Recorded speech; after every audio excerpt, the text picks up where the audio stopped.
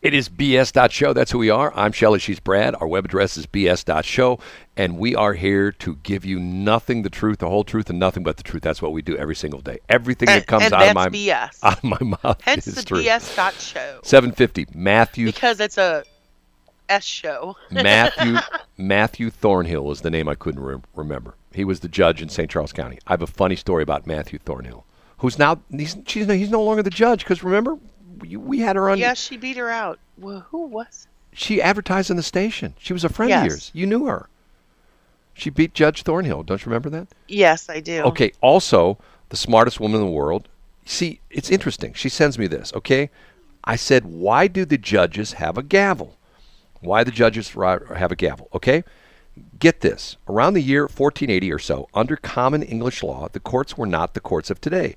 The judges were appointed by the king's people and often had no qualifications except two. They were gentlemen of the lower kind, and they had to be loyal. These courts often imposed fines and levied tributes in many cases from one party to another. Such non-monetary tributes were called gavel and gavelkind. These included cattle, land, sheep, wool, etc.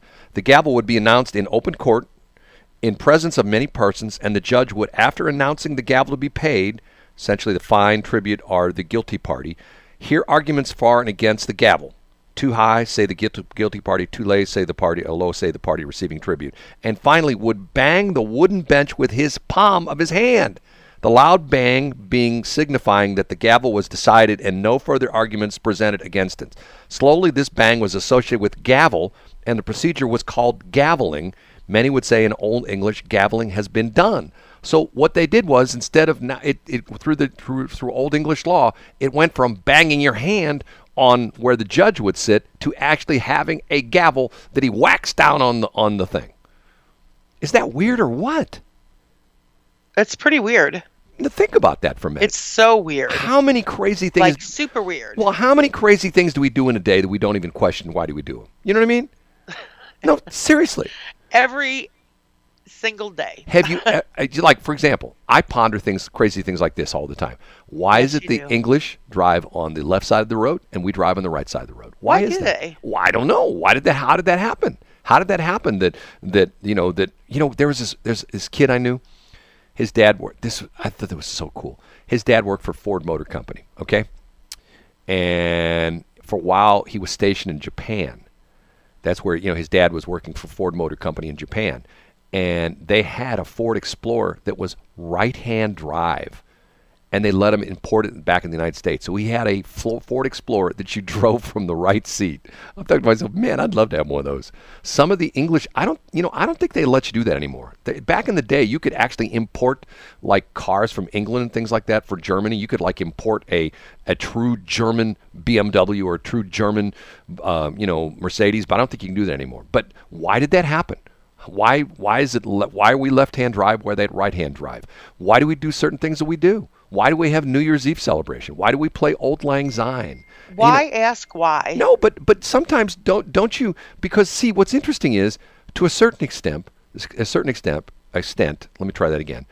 I had a program director who said this. He came right out and said this: "People are sheep. You have to herd them." That's what my boss said, and he said our job is to herd people. That was my boss at a radio station. He said, people are sheep, we need to herd them. And to a certain extent, I'm thinking, that's what media does all day long.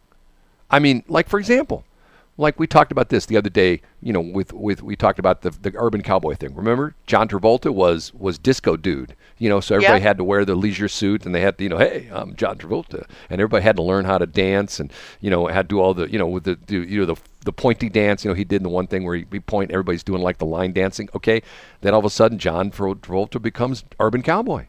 And everybody's got to wear the jeans, you got to wear the Wranglers, you got to have the skull ring in your right rear pocket, where you put your, you know what the skull ring is, don't you? I do not. You don't know what a skull ring is? I don't. You know what skull, chewing tobacco is? Yes. If you're a real cowboy, you take your can of skull, which is like and you put it in your back pocket, and it's got that. And it rubs your jean. It rubs the jean white around where your skull packet is. So that's called the skull ring. So if you're a real cowboy, you got your Wranglers on and you got your skull ring in your right rear pocket. Ew. You don't like that? Ew. would you? It's really funny. I What? won't go any further. What? I knew a woman once who told me the story about she she was on a dating site and and she put on her dating site that she didn't want anybody who smoked. So she goes out with this guy and the guy says to her, I says, honey, you don't have to worry about me smoking. I chew. She had never heard of chewing tobacco before. And the guy, when he went out with her, he had his little cup. He had a spitting cup that he's sitting there, having a drink with her, and he's spitting his chaw into the spitting cup. You know what I mean? And Did she get up and leave? she about threw up. I think I would go, you know what? This isn't going to work for me. I'm outie.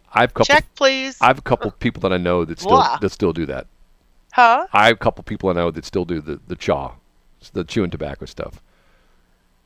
And they have the spit cup with them. Seriously. You know what I'm talking about? I do not. You don't know about a spitting cup? Spitting cup?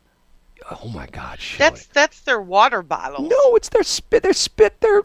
I mean, how nasty is that? I'm not going to talk about it because I'm going to get sick. But ew. Rebecca McKelvey, by the way, the smartest woman in the world, says Rebecca McKelvey beat Thornhill by about 600 votes. That's right. Okay. The Rebecca. I knew Okay. Rebecca. I didn't know her last name. I bet you any money if I go if I Google this, I'm going to just type in SPITTING spitting cup. I could leave the G off and spitting cup. Okay, here it is right here. Spit cup.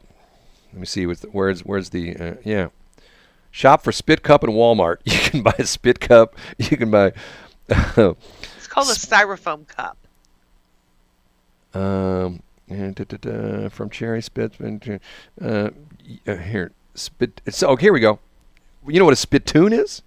Yes, I do. Okay. Is receptacle made for spitting into, especially by users of chewing and dipping tobacco. Yes. It's also known as a cuspidor. Okay. A spittoon you'd see in the old bars was on the ground where you'd spit It's an old brass. right.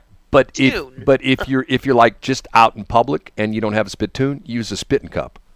You don't know. You use either their water bottle, No, disgusting, it's not a spit. No, or no, a styrofoam cup. No. Come on, you don't know about this. No, is it a thing? I don't know if I can believe it or not. You don't believe me? I don't know. You've never seen a dude do that before? Yeah, but it's always been his styrofoam cup or his water bottle. That's a spitting cup. That's what I'm talking about. You said Yeah. you've never seen that before. They spit their chewing tobacco into the cup. Yes, Brad, I get that. But you said you've never seen that before. I don't. Now it's in a styrofoam cup. Okay. Oh, where'd that come from? 7:58. You're ducking for cover. She's ducking for the exit. She's trying to get out of this one. Hey, Brad. What? Guess what day it is? What? Guess what day it is? I don't know what. Tell me. It's Culinaria Day. It's what? It's Culinaria Day. Uh-huh. It's Hump Day. It's Area Code 557 Day, where everybody who has not had the vaccine has to get a new area code. Okay, you can bite me. Ladies and gentlemen, he threw out that BS the other day, and I just lapped it up, just like, give me a spoon. And he tells me last night, you know that wasn't true, right? I go, what? She totally believed it. I'm like, I said, oh my God, I could have reached across the table and throat punched him. we are getting a new area code 557. We are, and yes. I said that the only people who are going to have 557 area codes were the people who weren't vaccinated, and she believed it 100%. See? Say goodbye, Shelley. Goodbye, Shelley. Goodbye, Brad. Have a great day, everybody. Peace, and I fly.